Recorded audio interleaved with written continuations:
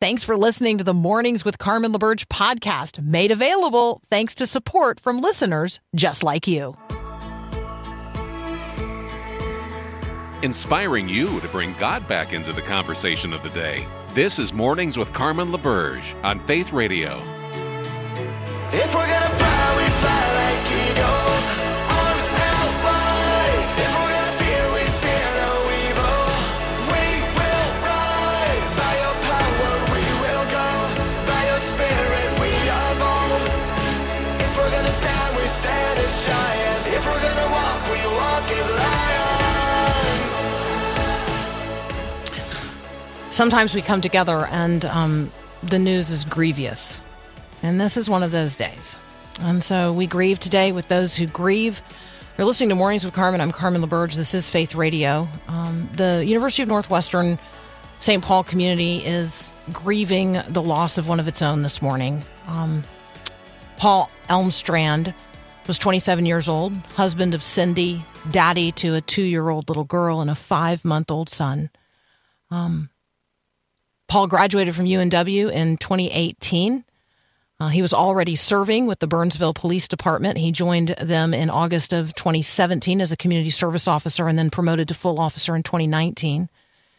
Member of the department's mobile command staff, the peer team, the honor guard, the field training unit. And Paul, alongside a fellow officer, Matthew Rugg, also 27, and a fire department medic, Adam Finseth, who was a part of the SWAT that responded to this call in the wee hours of Sunday morning. These 3 young men lost their lives. I want to also be praying today for Burnsville Police Sergeant Adam Medlicott. He suffered non-life-threatening injuries and is being treated at a local hospital.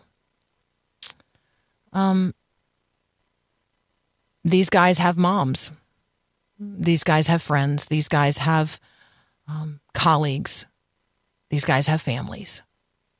And they knew that they were serving in a way that put their lives in mortal danger every single day in order that you and I might live in freedom and peace. And so let's be praying today for all of those affected by these horribly tragic events of yesterday morning in Burnsville.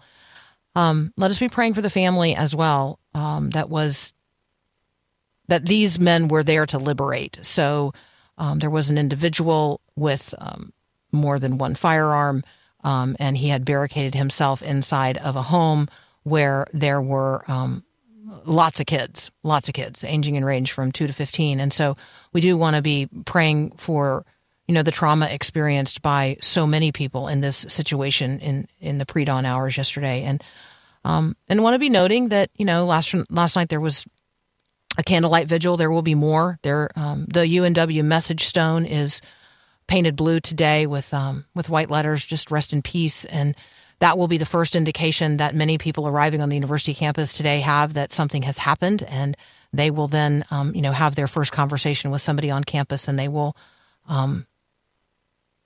their day will be changed. And that's the way it happens, right? That's the way it happens. We don't know something, and then we know something.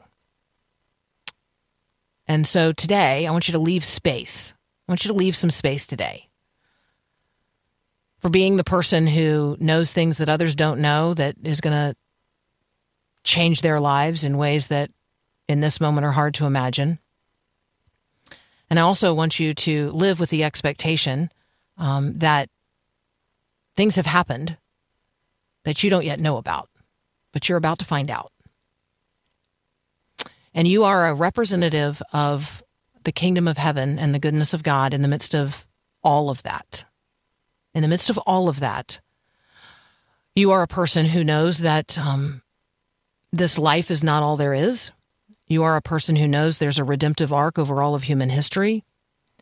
You are a person who knows that grief is real and that hope is even more real. So allow space today. Allow some space today to process with other people, to grieve with those who grieve, to rejoice with those who rejoice. and to acknowledge that there are moms out there and dads out there and friends out there and colleagues out there and brothers and sisters out there and spouses out there and kids and grandkids out there who are walking around with a grief too great to bear. And you are the ambassador of goodness and grace that's going to help them shoulder that. Could you be that person today in somebody else's life? I was going to lead off this hour this morning by inviting us to be praying with the mother of Alexei Navalny. She is in the Arctic Circle, desperately seeking to retrieve her son's body from the Russian government. And I was going to invite us to be praying today for Yulia Navalny, Alexei's wife, who is desperately seeking justice for her murdered husband. Alexei Navalny, his name you may or may not recognize. 47 years old, he died Friday in a prison in the Arctic Circle. He was the brightest light in Russia's opposition to Putin and his regime. And so we're going to talk with Elizabeth Neumann next about some things going on around the world, many of them related to Russia. But I think that we'll just sit here for a moment and grieve with those who grieve. Imagine being Alexei's mom, unable to retrieve his body from a government that is responsible for his death but won't give him up. And maybe just stand for a moment with Mary, the mother of Jesus, at the foot of the cross, or maybe just stand for a moment with Elizabeth when she learned that her son John had been beheaded at a dinner party. There's a lot of moms out there over the course of human history grieving in grief too great to bear. There's a lot going on today for which I hope we'll just make space. So make some space today for those who grieve, and take some time today to grieve as well. We'll catch up next with Elizabeth Neumann on some things going on around the world. You're listening to Mornings with Carmen.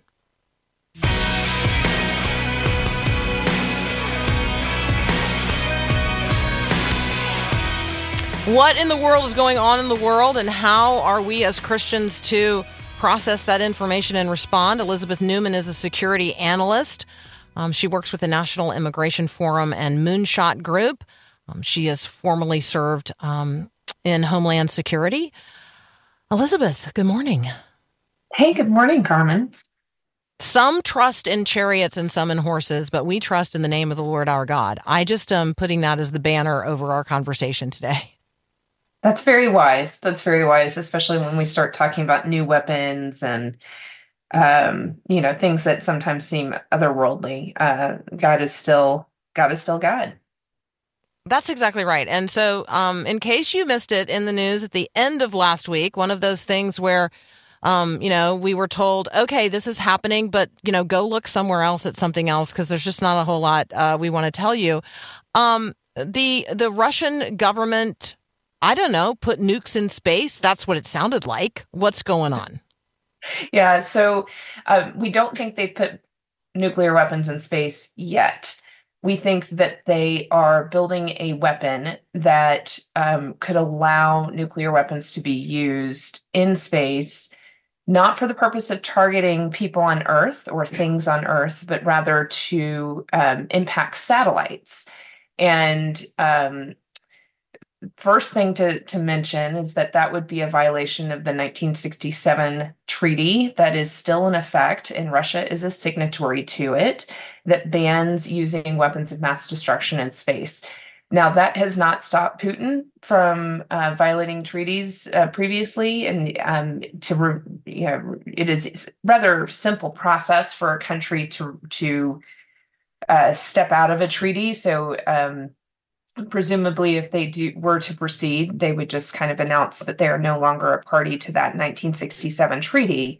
But the reason that we developed that treaty back in 1967 with then the USSR was because we, the United States, had done some early tests of nuclear weapons up in the atmosphere, so about 250 miles up, and found out like, hey, that doesn't work so well. It knocked out communications, telephone lines, and electricity many, many miles away, because this was being done in like a remote area of the Pacific, and it was impacting on the ground the ability to communicate. So that was back in like 1962. If you can imagine today how much of our comms are based actually in satellite based. space. Yeah, it's pretty much everything these days is global communication systems. So if we were to have a nuclear weapon detonated in space, pretty much all of our emergency services, our cell phones, things that regulate our critical infrastructure like generators, pumps, the way that we transfer money is highly precise and uses space-based satellites to pinpoint time and place. So all of our GPS type stuff would fail, and consequently, when GPS fails, some of our ability to even transfer money fails. So like it has this cascading effect that would cripple economies. Now, the good news is that though there might be some cascading effects that we couldn't necessarily predict that are kind of random, most likely this would not lead to loss of life on Earth. But as you can imagine, if we cripple economies, there would be massive chaos on Earth, right? So that's the concern, is that he clearly is trying to create the ability to have like the ticking time bomb literally hanging over all of our heads, such that if we don't comply with whatever Mr. Putin's next aim is, he could send us back to the Stone Age. So that's that some of the intelligence agencies seem to have disagreements on whether or not they have this capability, whether they're going to use this capability. So there's still a lot we don't know. Nevertheless, you did see Washington kind of panic last week. There was a Senate or a Republican chair of Intel on the House who kind of let the cat out of the bag that there's this new weapon that we need to be talking about. This is a game changer. And clearly the executive branch, the intelligence community, was not happy that this is now out in the public domain, because they were probably trying to use other means to perhaps disrupt this weapon, perhaps negotiate using Iran or China to get Russia to not do this. And anytime you start to put things in the public domain, it becomes a little more difficult to try to achieve our aims, which would be making sure that this weapon never ends up in space. Yeah, I mean, if they're going to name it, I would think the sword of Damocles might be a, right? I mean, it's just right there, just hanging over your head. Just you're down there, you're eating, you're drinking, you're making merry, and all the while, this threat is looming over you. I might have been most disturbed, I just don't mind telling you, by quotes yesterday from Dmitry Medvedev. I'm going to, it's got so many consonants in it. I know I should be able to pronounce that. Former Russian president and former Russian prime minister, now the deputy secretary of the Russian Security Council. Here's a quote for you. Attempts to restore Russia's 1991 borders, this is obviously a conversation about Ukraine, will lead to one thing: a global war with Western countries with the use of our entire strategic nuclear arsenal against Kyiv, Berlin, London, and Washington, and against all other beautiful historic places that have long been included in the flight targets of our nuclear triad. That's not just a threat about something that might happen in the distant future. That's a very real active threat of a war that would go far beyond the borders of Ukraine. Yes, very concerning, and I couldn't quite tell from the quote that you read if that was a warning for the Russian people against Putin and what Putin's aims are, or if he might be also saying to the world, like, no, Putin really wants this, and this is not going to be good for any of us. Yeah, like, look, Ukraine, if you're Vladimir Putin, what has happened in Ukraine is utter failure. You have failed to achieve your aims. And he looks bad to his people. And, when you have, he's a narcissist, he has a huge ego, like failure doesn't go well. And so you're constantly looking for retribution or a way to save face. And some of the intel analysts think, look, he knows that if he launches a nuclear weapon at Los Angeles or Washington, D.C., we have capabilities that exceed theirs, and it will lead to nuclear war with Russia. And he might get a few missiles off and he might kill a few cities off, but like he's not going to win. So if you're playing the chess match out, that doesn't achieve what Putin wants, right? Launching nuclear missiles at the United States does not get him what he wants. And he is looking to kind of reestablish Russian dominance. And it's not just a USSR type of dominance. People who kind of assess him from afar, he has this vision of being the next czar. And so he's trying to create the Russian Empire. And so if that's your goal, then you don't want the nuclear retaliation that would come your way. So you're looking for alternatives to create that asymmetric power that nobody else has. And this is one of the things that he's looking for is, can I put something into space?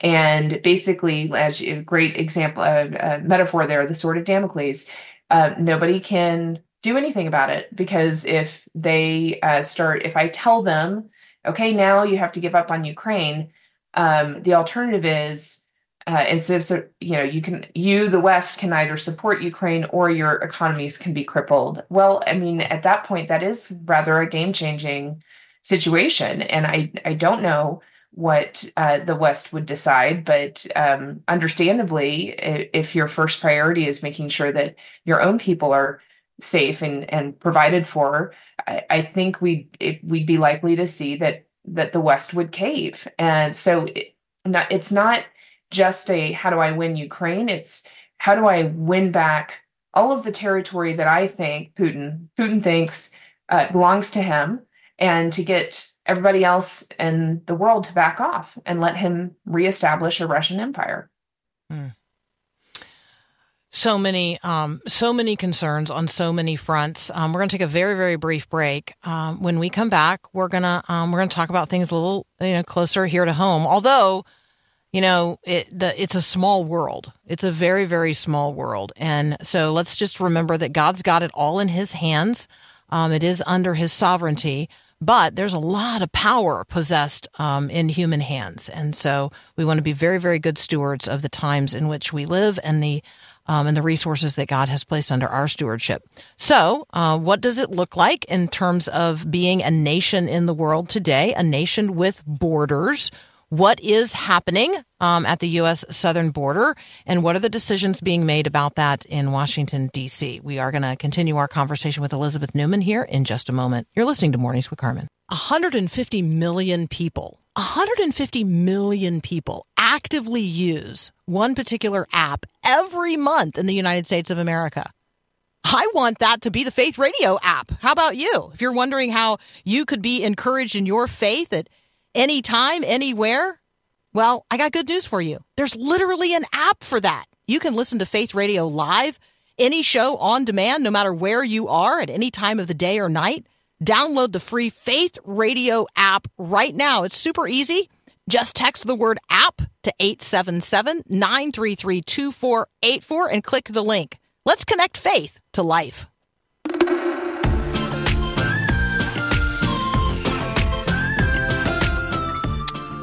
What is happening on the U.S. southern border? Why do all these people want to come to America? I mean, as frustrated as you might be with the place that you live, it's a great place. It's the greatest place on earth. And so lots of folks want to come to the U.S. Obviously, we are a nation with borders, and that means something. So the Senate is working on a border security bill. ICE is facing funding problems. Here to talk about all of that with us is Elizabeth Neumann. All right, Elizabeth, I don't know. What's your over and under on what's happening? I'm just so depressed. The immigration, for those of us that actually, care about it as a policy issue, the last 20 years have felt like Lucy with the football. Like we get so close, so close. And we run and we're going to kick it. And then the football gets pulled by Lucy and Charlie Brown does a flip in the air.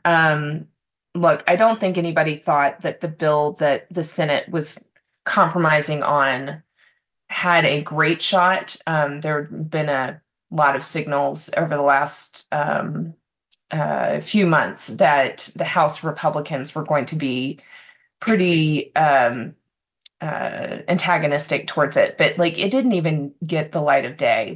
It came out on a Sunday, I want to say 2 weeks ago. Last time I was with you, we had just gotten the text of the bill, and before anybody could have actually read it, because it's 350 pages, and if you've ever read a bill that's written to amend things, it doesn't read like plain English. You actually have to go to it's referencing other bills or other laws, and you have to go to that law, find the text that it's referencing, and see where it's changing things, where it's striking certain language, where it's adding certain language.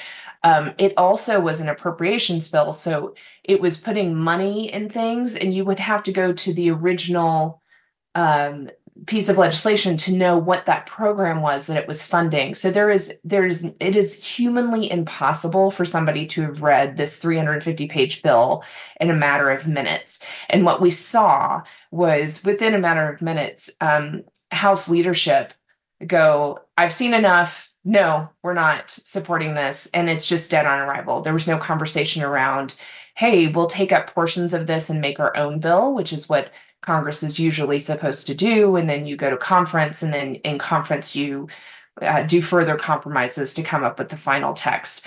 And so it's disheartening to watch our institution of Congress further decay in its ability to do its job. I recall when I was with you 2 weeks ago, my encouragement was to remind everybody that the constitutional system we live in is based on compromise. The United States of America doesn't exist but for compromise. Compromise is baked into how we were founded. It is baked into the Constitution. If you want to define success as the lack of compromise, then you literally need to call for a constitutional convention and rewrite our Constitution. We cannot function as a country without compromise. And right now, what we have are political leaders who have defined compromise as somehow a violation of a purity test. Compromise is evil. And I don't know how we function. I don't know how we do the basics of keeping doesn't even have to be something as hard as immigration. Just some of the conversations that are happening right now around whether or not we're going to support Israel with funding, whether we're going to support Ukraine with funding, whether we're going to fund our government agencies like the Department of Defense, like intelligence communities agencies. These are the things that members of Congress were hired to address. And they are not able to do that unless compromise is a part of the process.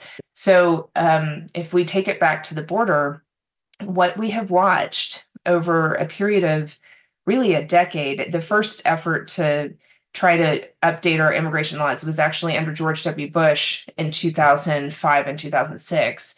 And it failed. And then we had another attempt in 2013, 2014 that failed. There was another attempt in 2018 that failed.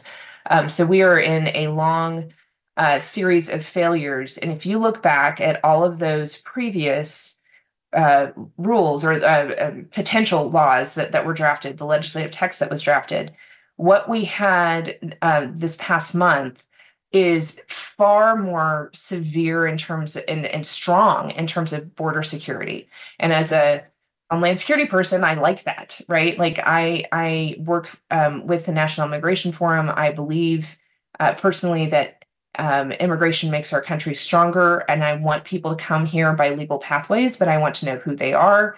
I want to know that they don't have a nefarious intent, and I want us to be able to vet them. And in order to do that, I need there to be more capability at all of our ports of entry and all of our borders.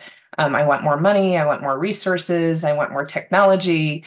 This is what it means when you're strong on border security. This bill had all of that.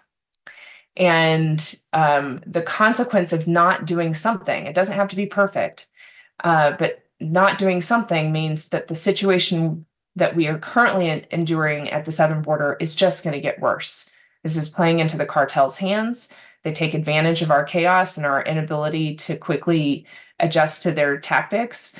And it means that we are going to continue to see more and more people coming to our southern border, both through legal means, through claiming asylum at ports of entry, as well as crossing the border illegally and then claiming asylum. And there were things in the bill that would have cut some of that back and made it more manageable, so that we could have a better sense of who is here. And unfortunately, it seems that this whole effort is dead on arrival. And I don't have much hope that anything's going to happen this year on immigration reform. Yeah, which means we're going to continue to talk about the challenge of borders that are essentially porous, and it's just going to continue to inflame and anger. And so we as Christians, I think part of the challenge, Elizabeth, is for me to absolutely say, I believe that our borders should be secure. I believe that we should have legal pathways to immigration, and that every other pathway should be closed. It is then incumbent upon me as a Christian to figure out, how do I respond in love to the alien in my midst? How do I respond, Yes. With grace to the person standing on the street corner who does not have access to, it's not like they're going to quote unquote go home. They don't have a home to go to. This is where they live now. And so I just, it is really difficult. It's incredibly complex. And so thank you for sifting through and sorting it out with us. We really do appreciate it. Thank you so much. That's Elizabeth Neumann. You can find her at Moonshot Group in the National Immigration Forum. Lauren Green is going to join us next. We're going to talk about light for today and bright hope for tomorrow. You are a lighthouse, and you live in the light of Christ. So let's go be shiny next with Lauren Green. You're listening to Mornings with Carmen.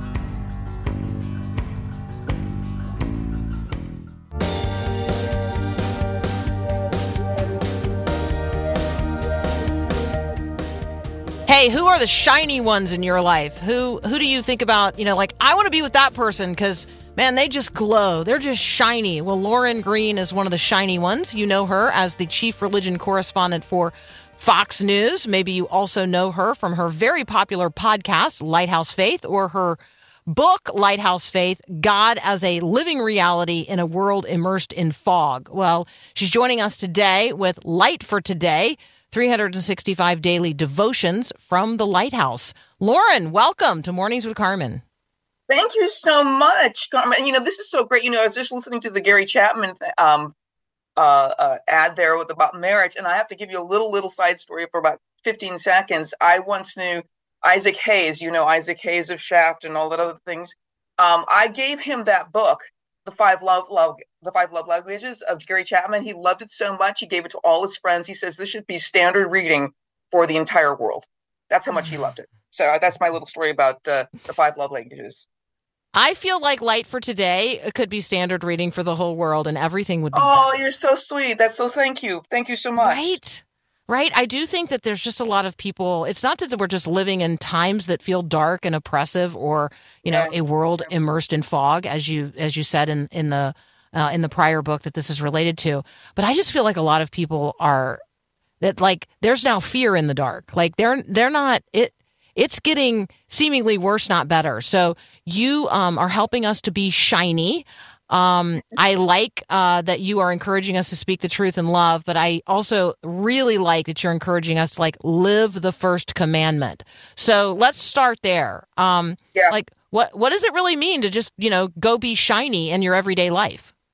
One of the things that's very important is to recognize that the Ten Commandments are just not arbitrary rules set down by some, dictator.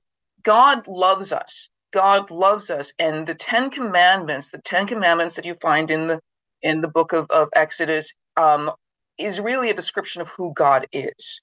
And because we are made in His image, we are best and we are most joyful when we reflect Him, reflect those commandments. And the first commandment is key because it's set up so powerfully. I am the Lord your God. You shall have no other gods before me. And the reason that's key is because you cannot break commandments 2 through 10 without first breaking number 1. And that makes the 10 commandments a closed system, right? That everything in the system responds to that key point first, and then to the rest of the system. You can't commit adultery unless somebody else's love is more important to you than God's love. You can't steal unless something is more valuable to you than God. You can't covet unless something else you want more than God. And this is just so key. And you have to live these things out every day. I mean, I'm just doing devotionals this morning because it's like, if you're a musician, you've got to practice every day. If you're a human being, you've got to eat every day. You've got to find nutrition every day. God's word is very much the same. You've got to feed yourself with God's word, with the nutrition of God's word. Then you live it out in your daily life, in the relationships you have, and in the most innocuous points in your life, in the checkout counter at the grocery store, or in the cubicle, or in the doctor's office, in the dentist's office. I mean, it's just so, when you realize that every moment of every day, you can draw closer to God in just your relationships with whoever you happen to meet that day. All right. So you are one of the shiny ones, and you radiate. I mean, you just radiate the light of Christ all the time. I want you to describe for people who they've never really thought about the concept of faith as a lighthouse or themselves as a lighthouse that God wants to use. Can you just talk a little bit about the lighthouse image and or metaphor and make some observations about it so that people can sort of connect all the dots here? One of the things that the lighthouse represents, of course, is safety in the midst of darkness. The lighthouse beckons you home to a safe shore. The lighthouse lights the way so that you can see where you're going in the midst of darkness. The lighthouse is a sort of source of strength. And so the beacon of light, is what God is for us. It is safety. And the reason why it became this metaphor, I mean, the lighthouse has been a metaphor long before I used it. But when I saw it as the beacon representing the 10 Commandments, then it just blew my world away. Because here you've got this beacon of light, and nothing else is important but that light when you're in darkness.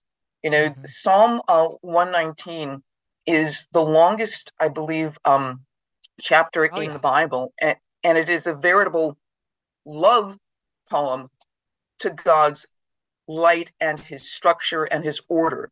And the light of the lighthouse represents that structure and order, and it beckons you home. It represents strength. It represents order. It represents a refuge in times of trouble.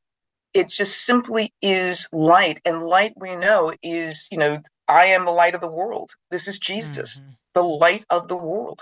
It beckons you home. There's no coincidence here. I mean, there's just simply not. And so when I was going through some troubles, and I was at a friend's house, out on Long Island, and she had this old grainy photo of a lighthouse. And I was just kind of like, God, what is going on? What is going on? All of a sudden, I looked over at that photo, which I'd seen before. And it was like God was this revelation that said, I am here. I will never leave you or forsake you. I am here. And so for me, the lighthouse then became this incredible symbol of God's love, of his protection, of his mercy, of his grace. There is just, and in it, I saw, of course, the cross. There was just no doubt about what God was telling me, that his love is never failing. It is ever present. In fact, it is as close as the air you breathe. That's how close God's love is for those who seek it. And the How lighthouse cool certainly is represents it? that. Yeah, how cool is it that that Lauren Green is our sister in Christ? Like, you know her, she's like legit famous, right? So, but as you're listening right now and you're saying to yourself, how cool is it that Lauren Green thinks about the things I'm thinking about, and she's reading the Bible I'm reading, and she's also in Psalm 119, where thy word is a lamp unto my feet and a light unto my path. Like, how cool is that we are walking by faith in the world that God so loves alongside a sister in Christ named Lauren Green. We are talking today about her latest book, Light for Today, 365 Daily Devotions from the Lighthouse, Hope and Wisdom for Life.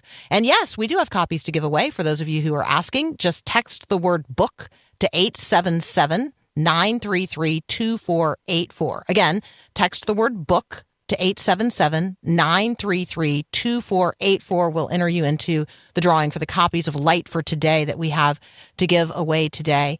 Lauren, you live in the midst of some complexities. I'll say it that way. The world of media, the world where often it doesn't really matter where you are across the spectrum of journalism today. You're accused of misinformation or, playing politics with everything. So when we come back, can we talk about seeking God's truth and speaking God's truth in a culture of misinformation and where really everybody is trying to persuade us to do something? Right, absolutely. We can certainly talk about fantastic. that.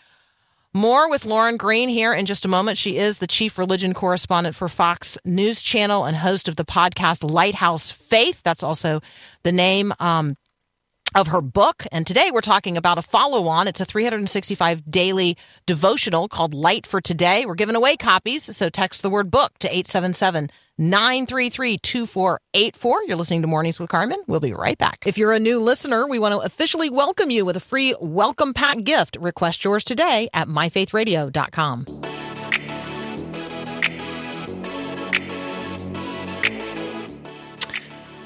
How do you run to God?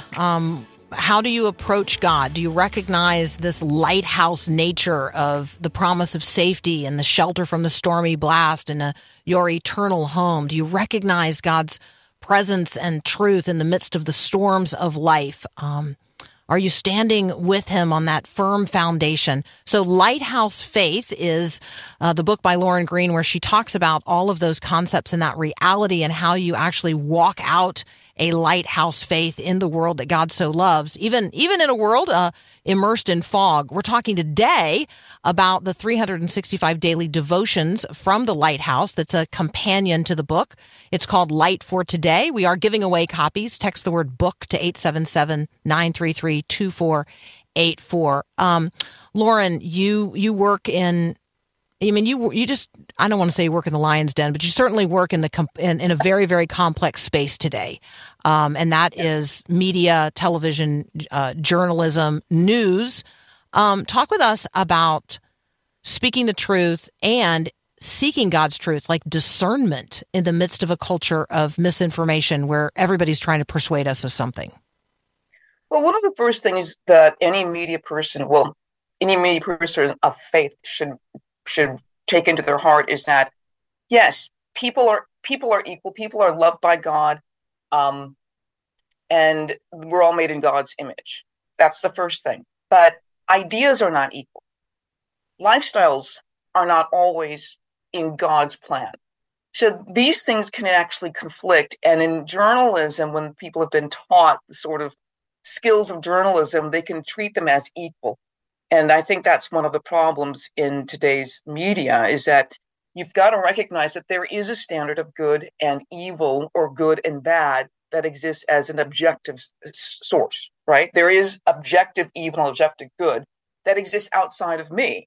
Now, decades ago, maybe centuries ago, people grew up And they understood that there was a standard of good and evil to which, a standard of good to which they must mold their lives to, that existed outside of themselves, right? We're existing in a world today where the standard for good now exists inside of me, and that the world must adjust to me. That is a whole different concept and a whole different idea than what, the world believed, or even America believed, decades ago or centuries ago.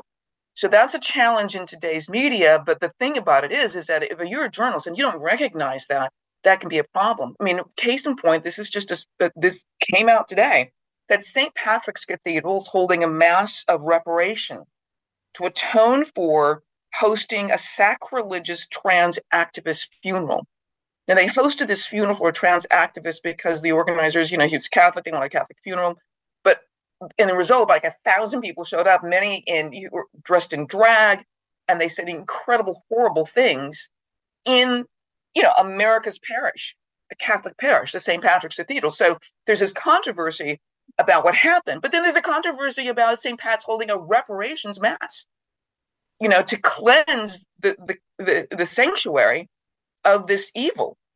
This is one of those stories where what the secular world holds as good conflicts with what God's plan for humanity holds for good. And they simply clashed. And even in the stories that are written about it, people are conflicting over, like, well, everybody's, all life is sacred. Yes, all life is sacred, but not all lifestyles are sacred. And I think that's the Lauren, controversy. Yeah, when I read that story, and for those of you who are listening not familiar with this, a trans activist who was just a very, very vocal atheist as well.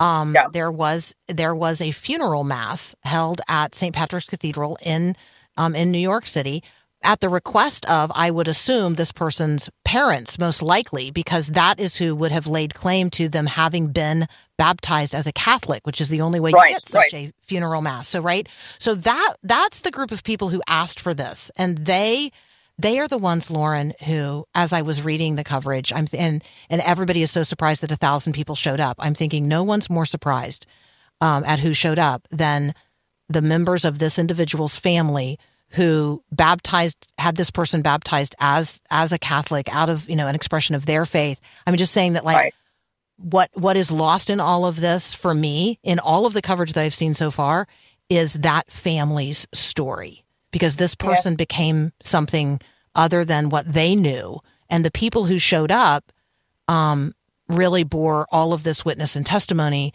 to what this individual became, not the person who this family was trying to honor and remember. It's just the whole thing. So that's what's going on.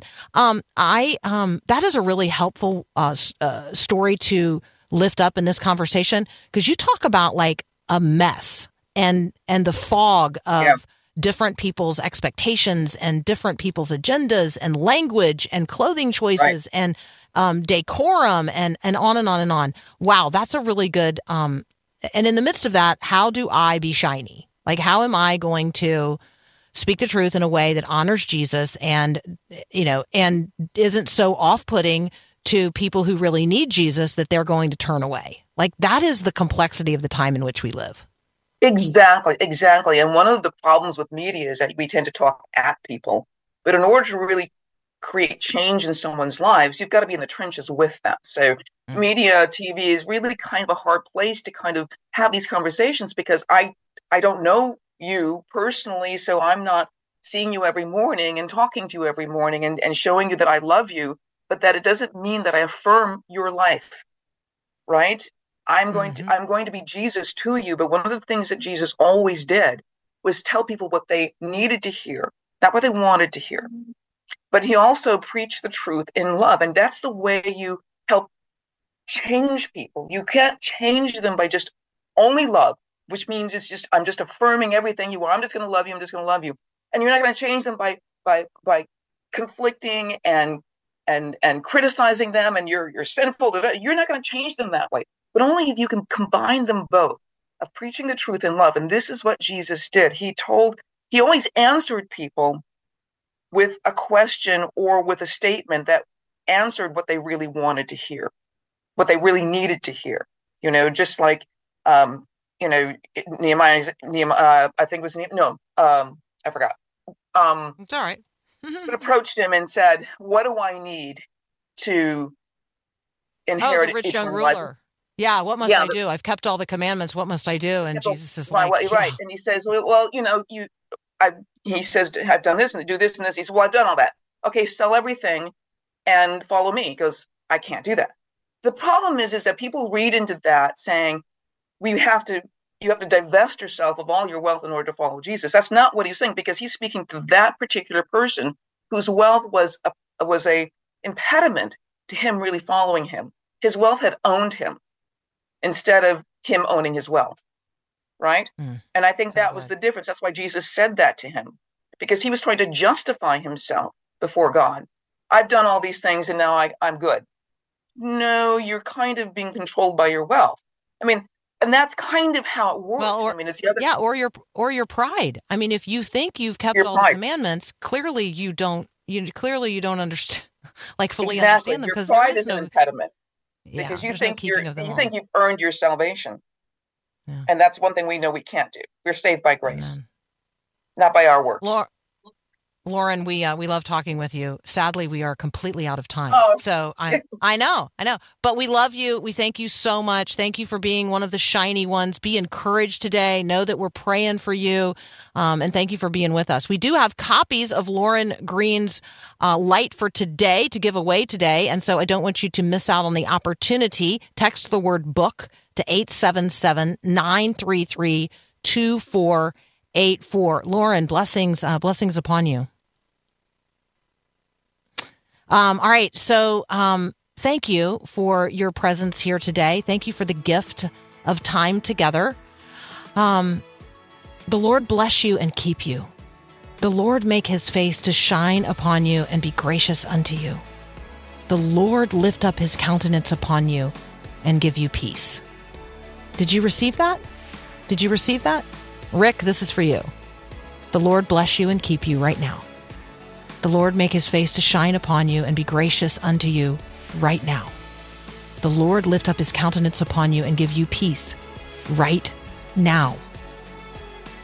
Hey, there's people who thought that Jesus on the cross was the worst day ever, and it was. But God transformed the worst day ever into the best day ever.